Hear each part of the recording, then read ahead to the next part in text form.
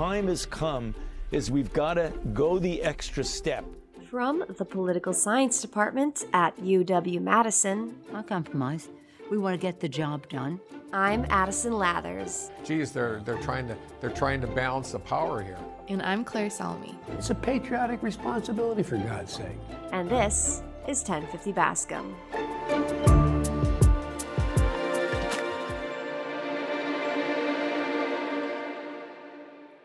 In today's episode of 1050 Bascom, we're very happy to talk again to Professor John Peebyhouse, who teaches a variety of courses in both international relations and foreign policy for both the Political Science Department and the La Follette School of Public Affairs. Professor Peebyhouse is the chair of the Political Science Department and is teaching Introduction to International Relations this fall. Today we'll talk to Professor Peebyhouse about how intensifying global differences over Taiwan's status in the international order are fueling rising tensions between the island and China. We're also going to ask him about how Taiwan has the potential to be a flashpoint in U.S.-China relations, with some analysts suggesting it could potentially lead to war. Thank you so much for joining us again here today. It's great to have you back. Awesome. We're going to jump right in now to talking about Taiwan and China. First question for you. There's escalating tensions between Taiwan and China, and it's been in the news daily these days. Yep. President Biden's off-the-cuff remark in May that committed the United States to Taiwan's defense should China seek to overtake the island has brought the U.S. into the forefront of this conflict, more than it was before at least. And Biden's remarks and the somewhat muddled attempt by his national security team to roll them back afterward were followed by House Speaker Nancy Pelosi's visit to Taiwan this summer. None of this seemed to make China super happy. Correct. So let's perhaps begin, as you might, in your PS 140 class, which for those who don't know is an introduction to international relations, with a little bit of history about the relationship between Taiwan and China, and maybe why Taiwan views itself as independent while China begs to differ. Absolutely. So I will try to keep this short. And again, I'm not China. Because of 140 and my other research on trade, for example, I read up a lot on China and what's going on. I'm not, a Professor Friedman or Professor Lay about, an expert on China, but I'll tell you what I know. Let's go back to the early 1900s, let's say around World War I. China was still kind of a divided empire with warlords and different political parties and groups, and it was not unified. So there's this attempt to unify China, and it works around the teens and into the 20s. And as part of that unification strategy, there begins to develop a rift to the main political party that's leading that unification charge, which is the KMT, the Kuomintang. And so the KMT sort of splits, and the KMT initially kind of asked for international help to unify China. The only people who said yes was the new communist regime that had emerged in Russia. And so they helped, so Russia, China, and KMT initially kind of come together, but then the KMT splits. And part of the KMT becomes very anti-communist, and part of the KMT splits off and creates a communist party. So starting in the 20s, 27, there begins to be kind of this civil war. So as China's just unified, there's a civil war that breaks out. That civil war is off and on between the nationalists, what we'll call the nationalists now, the KMT, and the communists, the CCP, the Chinese Communist Party. Eventually, Stalin abandons those communists, but they keep fighting. And then Japan invades, right? In the midst of all this chaos, Japan invades, so then you've got and then there's this kind of temporary unification between the communists and the KMT to fight the Japanese, although they're still kind of in the background, still kind of pulling and hauling against each other politically and certainly militarily as well. So then when it looks like Japan's going to fall, and at the end of World War II, the Civil War reignites completely in 1945. And it goes for 4 years until 1949. Eventually the communists get the upper hand, led by Mao. The KMT, which most of this entire time has been led by a man named Chiang Kai-shek, flee, and they flee to Taiwan. And a lot of the islands surrounding Taiwan, the Taikins, Quemoy, Matsu, those sort of coastal islands. And they occupy that and they say, we're China. Now, of course, in 1949, when the United States and Western Europe was incredibly anti-communist, we didn't want to recognize that Mao had come to power in China. So we recognized, quote unquote, China, can't see the scare quotes, China was Taiwan, right? And it's not until Nixon in 73 goes to China, kind of quote, opens China with Kissinger, and then it's not until 79 that you get permanent diplomatic relations between China and the United States. At that point, we undo a military alliance that we had with Taiwan starting in the mid-1950s.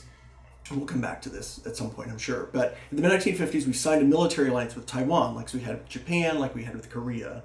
where we pledged to defend them. Well, Carter rips that up as a condition of normalization with China. Immediately, Congress passes something called the Taiwan Relations Act in 1979, which creates this sort of ambiguous thing about, well, we're friendly, we're going to sell them a lot of weapons, but we don't know if we'll defend them or not. And then, fast forward to today. And that's kind of the background, the 5-minute version. So in recent weeks and months, how has China tried to intimidate Taiwan? Have there been any specific events or comments that have aggravated this conflict? Sure. So, China oftentimes will undertake, especially what the Taiwanese or the U.S. considers, policies that seem very hostile towards Taiwan. One of the things they've done historically is that around the time of Taiwanese elections, they'll test fire some missiles over China. The most intense version of this happened in 1995, 96, when Clinton was in power in the United States, when they just did this whole barrage of missiles around the Taiwanese election. And they do this to kind of intimidate Taiwanese. I mean, part of these questions are about, Taiwanese independence. Well, not all Taiwanese want independence. And in fact, most Taiwanese do not want independence. They want a unified China with them back in control. Now, there is a younger generation in Taiwan that kind of wants more independence. We can come to that later. So every time there's an election, China always engages in this slightly intimidating behavior to kind of discourage people from voting for the pro-independence parties. Because China views Taiwan as a renegade province, right? It's part of China. These are ethnic Chinese. Of course, they're part of our country. And so elections are often a big spur to this intimidating behavior. But of course, Nancy Pelosi's visit as well. Biden saying we're going to defend China. Under Trump, Trump, one of the first leaders Trump called after he was elected was Taiwan. Anytime the U.S. legitimates Taiwan as an independent country in the eyes of China, that gets China upset. And they're going to usually undertake some diplomatic action to kind of punish the U.S., punish Taiwan, intimidate Taiwan, etc. I think that segues really well into this next question, which is, how has China's government interacted with the democratic Taiwanese government thus far? Mm-hmm. So there's been this kind of live and let live. Again, China will undertake hostile and intimidating behavior against Taiwan. But for the most part, right, there's sort of this policy of live and let live. Like, they've eschewed this idea for years that they're going to militarily take the island. They've not ruled it out, but they've never talked it up. Especially as long as Taiwan's not making a lot of noise about independence, And so China's policy has been, I would say, fairly even. Now, what's happened over the years, and I would say two things. Number one, what we've seen is Xi Jinping, the leader of China, has really consolidated his power, right? Technically, China is an authoritarian country, but for many years, there's sort of an active Politburo. I mean, China's experts will tell you there's this perceived check on the power of the Chinese leader, right? And that they can't kind of get out over their skis too much, or the Politburo and Communist Party members and the military will kind of rein them in a little bit. Xi Jinping has been very effective at kind of unfettering himself from those. He has made institutional changes to allow him to stay in power longer. He has kind of reinforced his own position of power in the country. And that's made a lot of folks outside China nervous. They sort of imagine Putin, what Putin has done in the last decade. They see the same thing happening with Xi Jinping in China. And the belief always has been that the Chinese restraint in Asia, especially with Taiwan, has been because, well, even though it's a dictator, he's got strings. And no dictator wants to start a bad war, etc., because he'll be punished internally. So that's kind of point one. Xi Jinping has consolidated power, and that makes people very nervous. Point two is the Ukraine invasion, right? Anytime one country invades another, all the media and pundits go crazy, like, oh, is Xi Jinping going to see this and think like, oh, this is a model?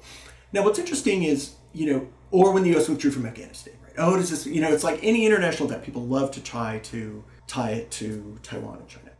The Ukraine invasion is an interesting one because initially people were like, oh, well, see, this shows that dictatorial leaders who have consolidated power like Putin, aka like Xi Jinping, can undertake these territorial conquests with very little ramifications and pushback.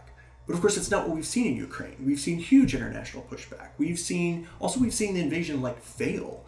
And even though Chinese and Russian military strategy and equipment is different, there are some commonalities there such that military folks will tell you this should give China some pause, right, to see how the Russian military is performing in Ukraine. But that whole narrative got introduced, right, which now it's like, okay, so between Xi Jinping consolidating power and between what seems like this new rash of territorial invasions that just gets people thinking about it and gets this back to a topic, which is, why we're talking about it today. And just for clarification, who are the main people in power in Taiwan right now who would lead this charge? Taiwan's a democracy, and traditionally, the KMT is still there. There is a Kuomintang that is a political party in Taiwan that is very strong and powerful. There are more pro-independence oriented parties as well. So the current president of Taiwan has to walk this line. And also, the president of Taiwan, she knows, she can't antagonize China too much, but by the same token, she's not going to resist the United States. So when Nancy Pelosi came, right, she welcomes her with open arms. Because it's this is our ally, right? This is who sells us our weapons. This is who we do a lot of economic interaction with. And that's another thing I should mention, the economic interaction, which again, we may get to, is China and Taiwan do a lot of business. And that's always been, for folks like me who study international relations, that's kind of always been one of our first answers when people ask about tension. It's tensions will never get too bad because China does a lot of business with Taiwan and vice versa. And they don't want to, and if you fought a war, then presumably that business all. So in the days that followed Biden's remarks that the U.S. would defend Taiwan, Biden's national security team and Jake Sullivan tried to soften the comments' implications, saying there had been no substantive change in U.S. policy towards Taiwan. Right. So the U.S., in other words, continued to adhere to the one China policy while maintaining a strategically ambiguous stance. So for our listeners, can you explain the United States' relationship with Taiwan and the policy of strategic ambiguity? Yes, absolutely. So the origins of this go back again to 79 and the Taiwan Relations Act. Most histories of the Relations Act will tell you that the Carter administration was not horribly thrilled with this, and this was Congress, that the Taiwanese lobby in the United States, folks like Barry Goldwater, but also, who's very conservative, but also liberals as well, and they raised all the same issues that we talk about today, China's human rights, right? Chinese internal practices. And it was okay, well, why are we abandoning this democratic state? And this was in the middle of the Cold War, too, in 79. Why are we abandoning this democracy to make friends with communism? And of course, the answer was because we were trying to peel China away from the Soviet Union, right? And get a new ally against the Soviets because we knew there had been tensions there. But then people felt bad about leaving Taiwan behind. So the Taiwanese Relations Act says things. So for example, the Taiwanese Relations Act sets up a non-profit corporation that's wholly owned by the U.S. government, that technically runs what we would call embassies with Taiwan and diplomatic relations with Taiwan. But they're not embassies. It's a business. It's an NGO. So diplomatically, we, quote, don't have relations with Taiwan. Yet, Congress oversees and runs this business that does relations with Taiwan, right? So it's this weird kind of back channel thing. The TRA also says that we will sell and make available weapons to Taiwan as needed. Right, and we have over the years sold many highly advanced tactical fighters to Taiwan, sold them lots of weapons. China hates this, and this also will occasionally spur China to do something nasty to Taiwan, like test missiles, etc. When we sell Taiwan weapons, and so that's kind of the origin, the relation story. What strategic ambiguity does, and this is why Biden's comments made such a splash, is strategic ambiguity is supposed to mean that no one knows, right, whether we're going to protect Taiwan. And this does two things. It creates uncertainty on the part of China.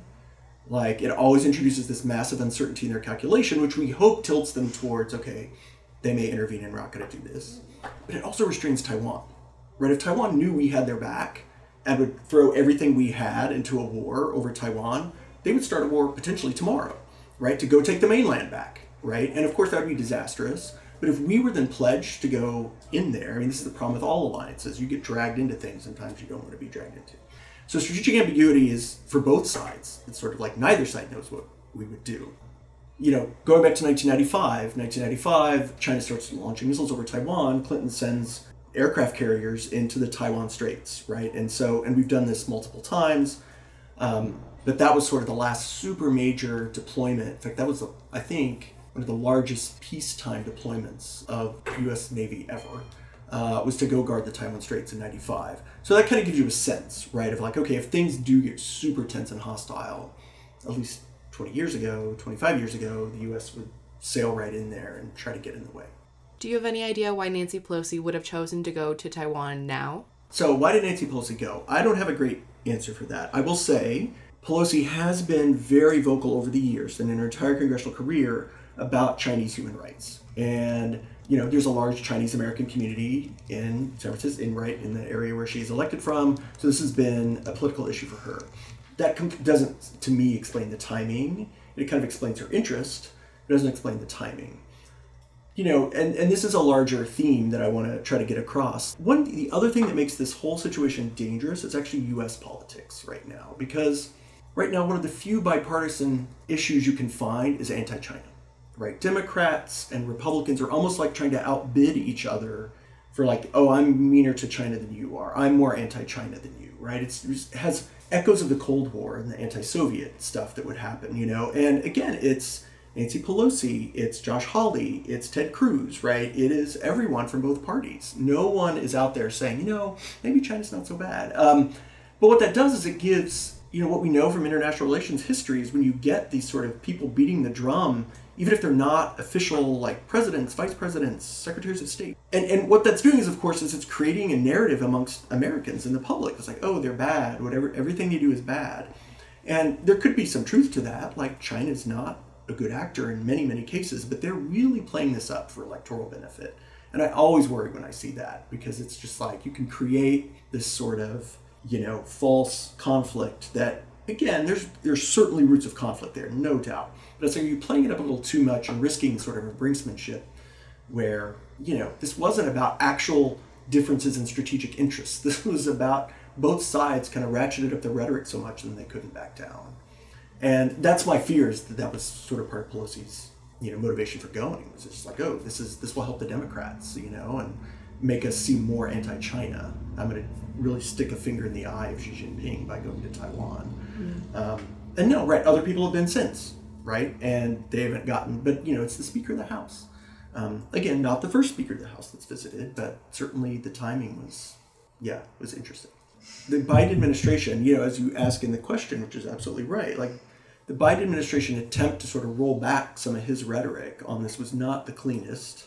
So you've already got a little bit of look disheveled. And then the speaker's like, oh, I'm going. And Biden's like, please don't. It's like, well, I'm going anyway. Although it is interesting, a lot of conservative commentators too were kind of on one hand, they were saying oh, why is she going? But then, when China was like, you can't come, a lot of conservative commentators, right, were like, oh, of course she can go if she wants. No one can tell Americans what to do, So, right, the timing wasn't great. I don't know the strategic impetus to do it, but... Does the Biden administration have their own very clear stance on what their position is in this way? Because I feel like Nancy Pelosi, by act of her going, obviously that somehow reflects on the Biden administration's overall image. But is Biden different from his predecessors in some way in the stance he's taking on this issue? Great question. So yes and, well, no, actually, I don't think so. I think what you've seen over time is an evolution. I think if you go back to Reagan or Bush, they were very careful. I think Clinton was mostly careful about this too. It's George H.W. Bush. W. Bush was mostly careful, although you saw a little bit more kind of back channel, a little more public. There's a lot of arms sales in that era. Obama becomes a little, it's almost like it's ratcheting up. And again, as I said, one of Trump's first call when he gets in the White House is to the president of Taiwan. And that was a huge thing at the time. People were like, well, you can't do that. That's terrible. You're breaking diplomatic practice. You're questioning on China. And, Biden kind of comes in and has now twice said we're going to defend China, and it seems to be going back. There's this, I don't remember the exact details, right? The State Department changed their website at one point about Chinese policy in the United States towards the one China policy. Then they had to go back and retract it. So, and again, I view this as more of a reflection of U.S. domestic politics, right? Both parties have an interest in making China out to be, a hostile country. And this is about trade. This is about COVID. This is about human rights. This is about South China Sea policy.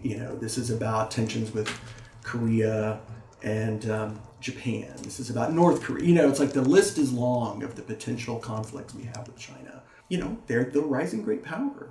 And history is, 500 years of history is about great power competition. And that seems to be where we're going. But again, I just want to emphasize, the question is are there really differences? There certainly are. But it's man, you get the wrong type of narratives going within either domestic society, and you just get to a conflict much quicker than you'd otherwise want. So as you just touched on, there's a lot of tensions in the U.S.-China relationship outside of Taiwan. Belt and Road Initiative, the treatment of Uyghurs, COVID policies. How does Taiwan fit as a chess piece in some of those larger tensions, and how has the U.S. and China both manipulated their policies? Yeah, Taiwan is definitely a central chess piece in all of this, and in some ways, many people treat it as kind of the focal point. I don't know that that's right to do. Like, in other words, I think if you ask people making decisions in the US and in China about this, I have a hunch, this is literally only a hunch on my part, I would even call it an educated hunch, that they're kind of tired of it. Like, they would much rather work out other issues first, right? Whether it is about COVID, development, military cooperation, other types of things. Like, at least in the US side, I think that's true. And again, I'm not a China expert. My sense is, the argument about why Taiwan is important for China has always been, it's sort of like, West Berlin was for the Soviets, right? There's this thing right near your border that are your people, but it's governed nothing like you govern your people. And it's this sort of island of, democracy right off your coast that kind of shows what you can do. This was many people's argument about why, Putin went into Ukraine as well. Like, you've got this super well-functioning democracy right on your doorstep. They want to get into NATO. Likewise, the U.S. and Cuba the other way around, right? This is what always made Americans worried about Cuba. It's like, oh, there's this communist state right off Florida. And so I think that's what keeps it obviously high in the interests of China. But, how much does China actually want to pay attention to this and be spending resources and time on this? I don't know. Part of my guess is, of course, it's important to them, but I think they also would much rather be spending resources developing outposts in South China Sea and around the Spratly Islands, So, yeah. So it is. It's an important chess piece, for sure. I do wonder if it gets a little too much attention occasionally.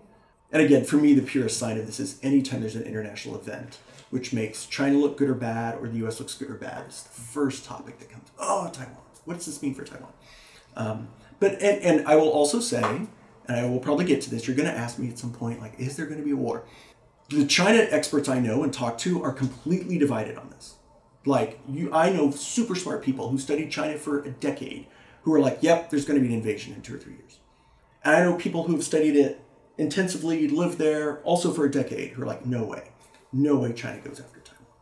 I mean, I don't think there's any political issue in international relations where you find incredibly smart, qualified people with just utterly divergent views on this topic.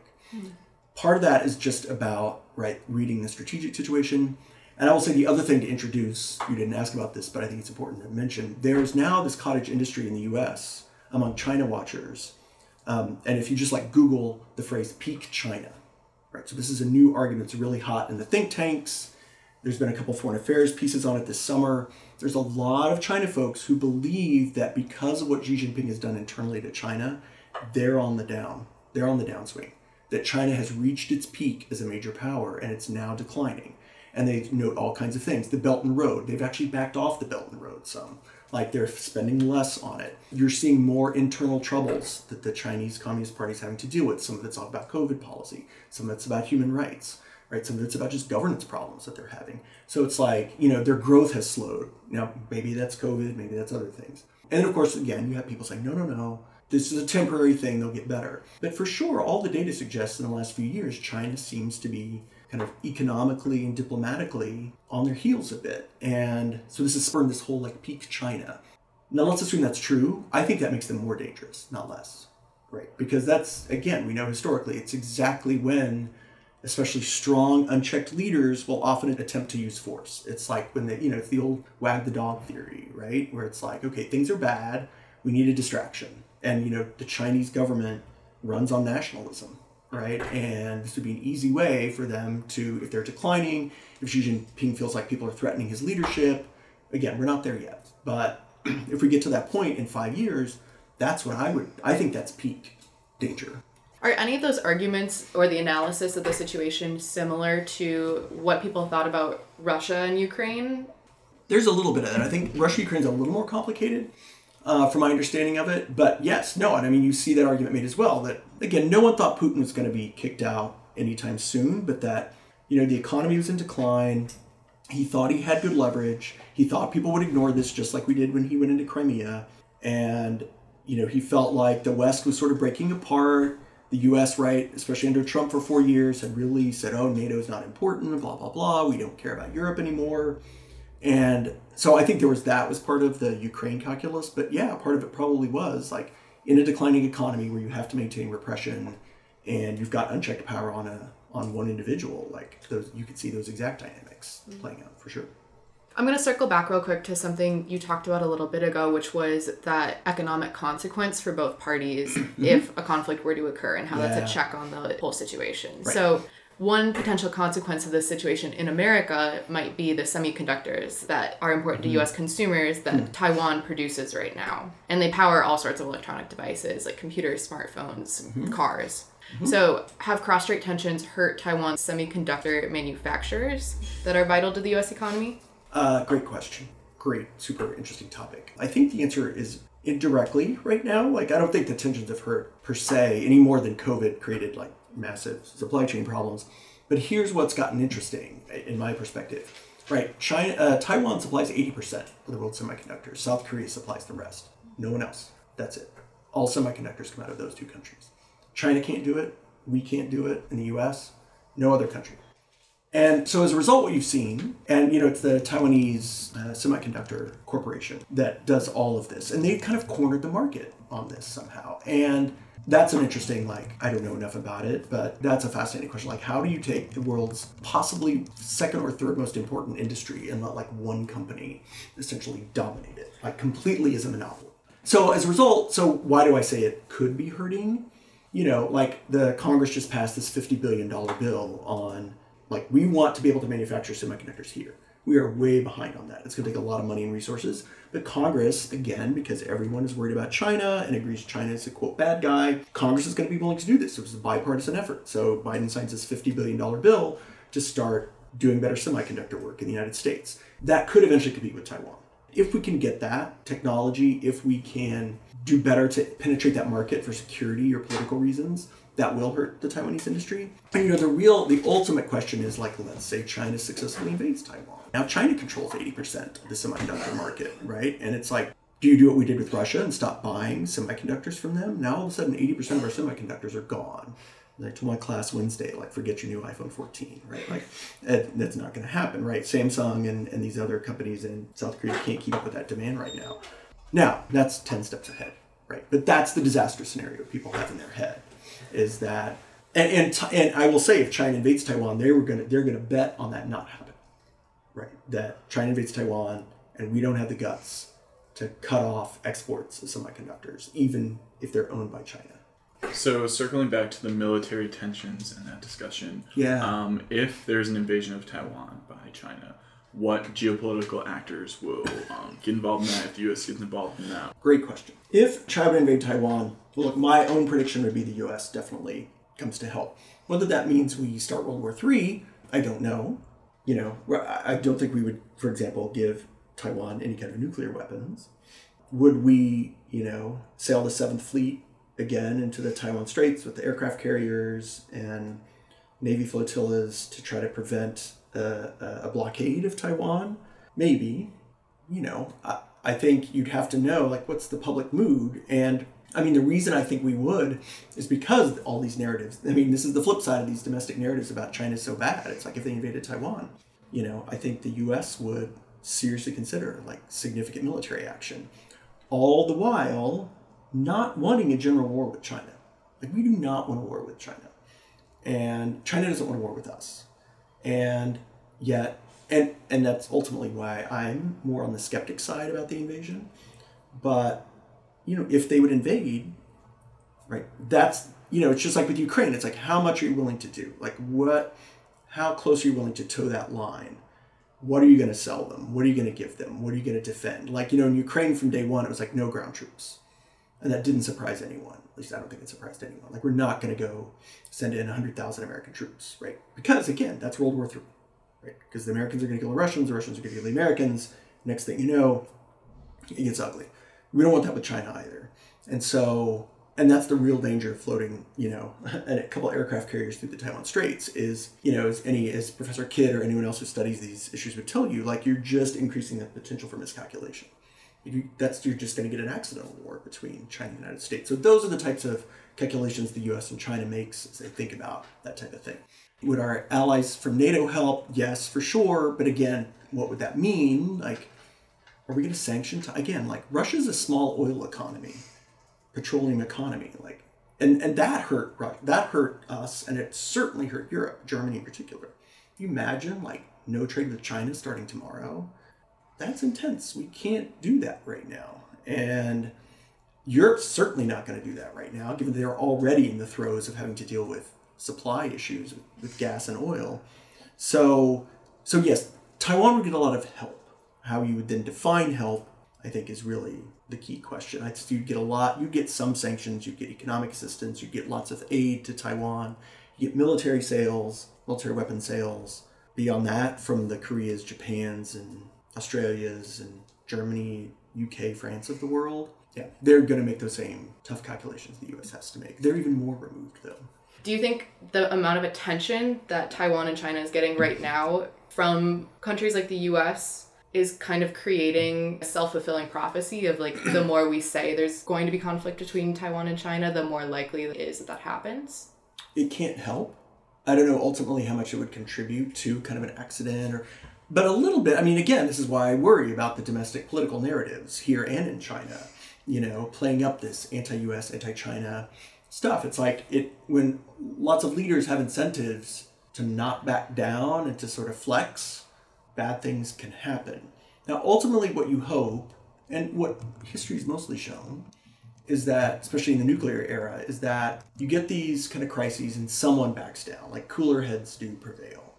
And I would say, as a footnote, and this is relevant to Ukraine as well, the main question I was asked teaching 140 last spring was, is there going to be nuclear war? Like, very worried people in the street, like students, like, oh my gosh. Because, Russia was very open about, we're not going to not nuke Ukraine. But I would just point out, again, nod to Professor Kidd and nuclear strategy here, like, that's wise nuclear strategy. Saying you're not going to not use something is like brilliant nuclear strategy. Like, of course. And that made everyone reconsider what we were doing in Ukraine. That was the point.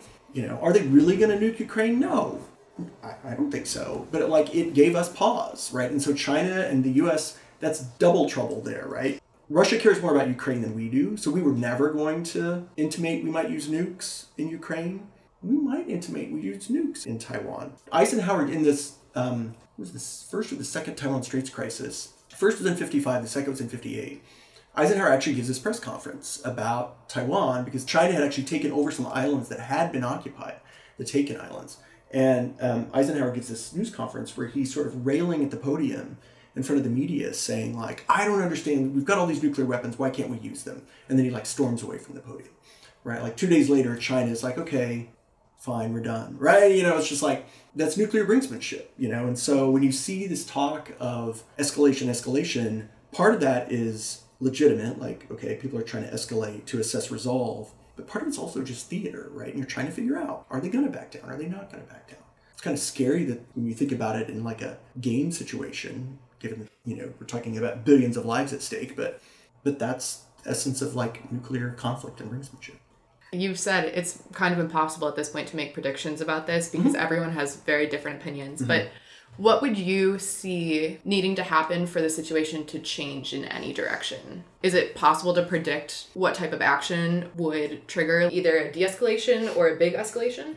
Well, you can imagine an escalation happening if Taiwan hauls off tomorrow and declares independence. Not going to happen. Again, if you look at polling data done by, for example, universities in Taiwan, they're really good public opinion polls, like something like 26% of Taiwanese just want the status quo, 25 or 26, like indefinitely, 25 or 26 want the status quo, maybe with a little thinking about an interdependence, and like another 20% are like status quo and let's decide later. And you add that up, that's like 60, almost close, you're closing on 70% of the Taiwanese population who don't want independence anytime soon. So the odds that someone gets elected on that platform in Taiwan, it's like, oh my gosh, we're going to go declare independence. Like, that would be a major escalatory. Then I would be concerned. But I just don't see that happening. And partly because the Taiwanese people know, right, that that's going to happen. So they're not going to cut their nose off to spite their face, right? De-escalation, look, I mean, it sounds kind of weak, but, de-escalation is just sort of time I think I worry about the pressures on the Chinese regime should they feel like they're imperiled somehow. I would worry about some major initiative by the United States at this moment to like sell massive amounts of weapons to Taiwan. But sorry, I keep going to escalation.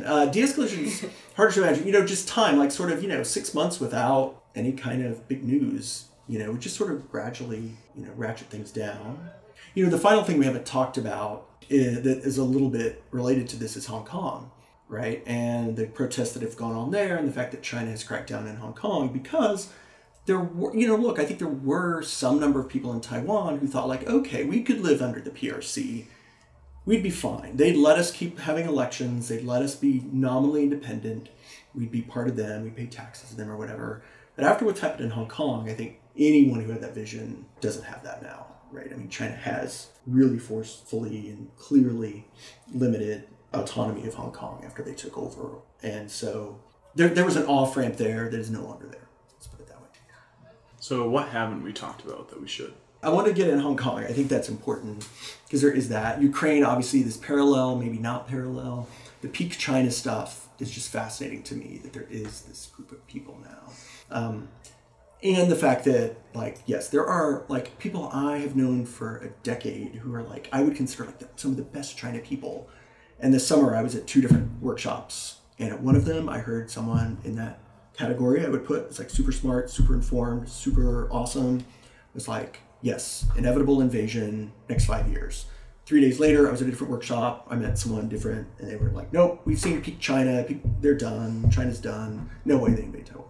It's like, okay, what do I do with this? Like, as someone who doesn't watch China every day, how do I make sense of these very different reads?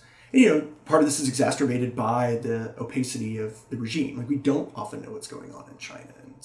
And those folks, the China specialists are often talking to slightly different people within China who are telling them how they see the world there. And that could be the origin of some of these differences, I don't know. But just the ambiguity that I see in scholarly punditry on where China's at, what the future holds, at that level, I think is interesting. I just don't know that I've ever seen such an important issue with such ambiguity. That's quite a statement from someone who teaches international relations, too.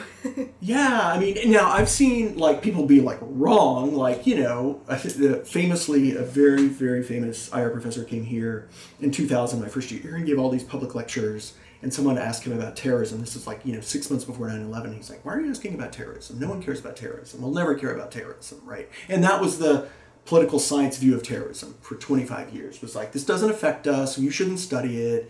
It's, whatever, this happens over there, no one should care about this. And then 9/11 happens, it's like, okay, well, we were completely wrong about that. So it's not that we always have it right and we're all on the same side. It's just that I've never seen such an, almost I would say, even split between folks. I think we're coming up on our time here. I feel like we covered a lot of ground. So yes. We're going to end with one last fun question. Okay. You're a musician and we know you love music. So any music you're especially vibing to right now. That's good. And any recommendation of new music that's caught your attention that you think we should check out? Great questions. And please put musician in scare quotes. I've been listening to the new Beach Bunny record a lot lately, which is like really into this band called Goon. They kind of sound like some cross between like Japanese Breakfast and Silver Sun Pickups. I know that's like very different, but Goon I've been into. They have a new record came out this summer. A lot of Spoon this summer. I actually saw them at the Sylvie. Got my 9-year-old in the front row. Got caught a pic, after the show. It's like, this is your best show ever. Like, this is peak concert for you at 9. It was a great show. Like, I saw it twice. I saw it in Milwaukee a couple months earlier, and then they came back here. And this was a much better show than the Milwaukee show. Nice. Madison has the good music vibes. It does, yeah. People like it here. My Morning Jacket did a big show. It's like kind of our family bands. We took the whole family to My Morning Jacket. And Jim James went off on this long thing about the last time we played here, it was Halloween, and we went to State Street, and we spent all night on State Street, and I ended up in this guy's apartment. He was dressed as Link from Breath of the Wild. That's all I remember. And he just went off on this long story about how the whole band ended up at Halloween night on State Street. It's like, he's like, so I don't know why we haven't come back here since then.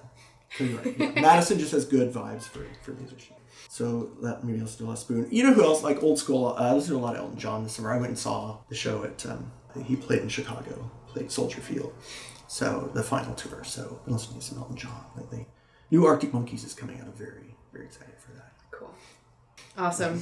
Well, this has been fabulous, and I've learned so much from this conversation. So thank you so much for being here again, and this was a great start to our school year lineup of interviews. Awesome. Well, thanks for having me, and good luck this year, and good luck with the podcast, and good luck with school, everyone.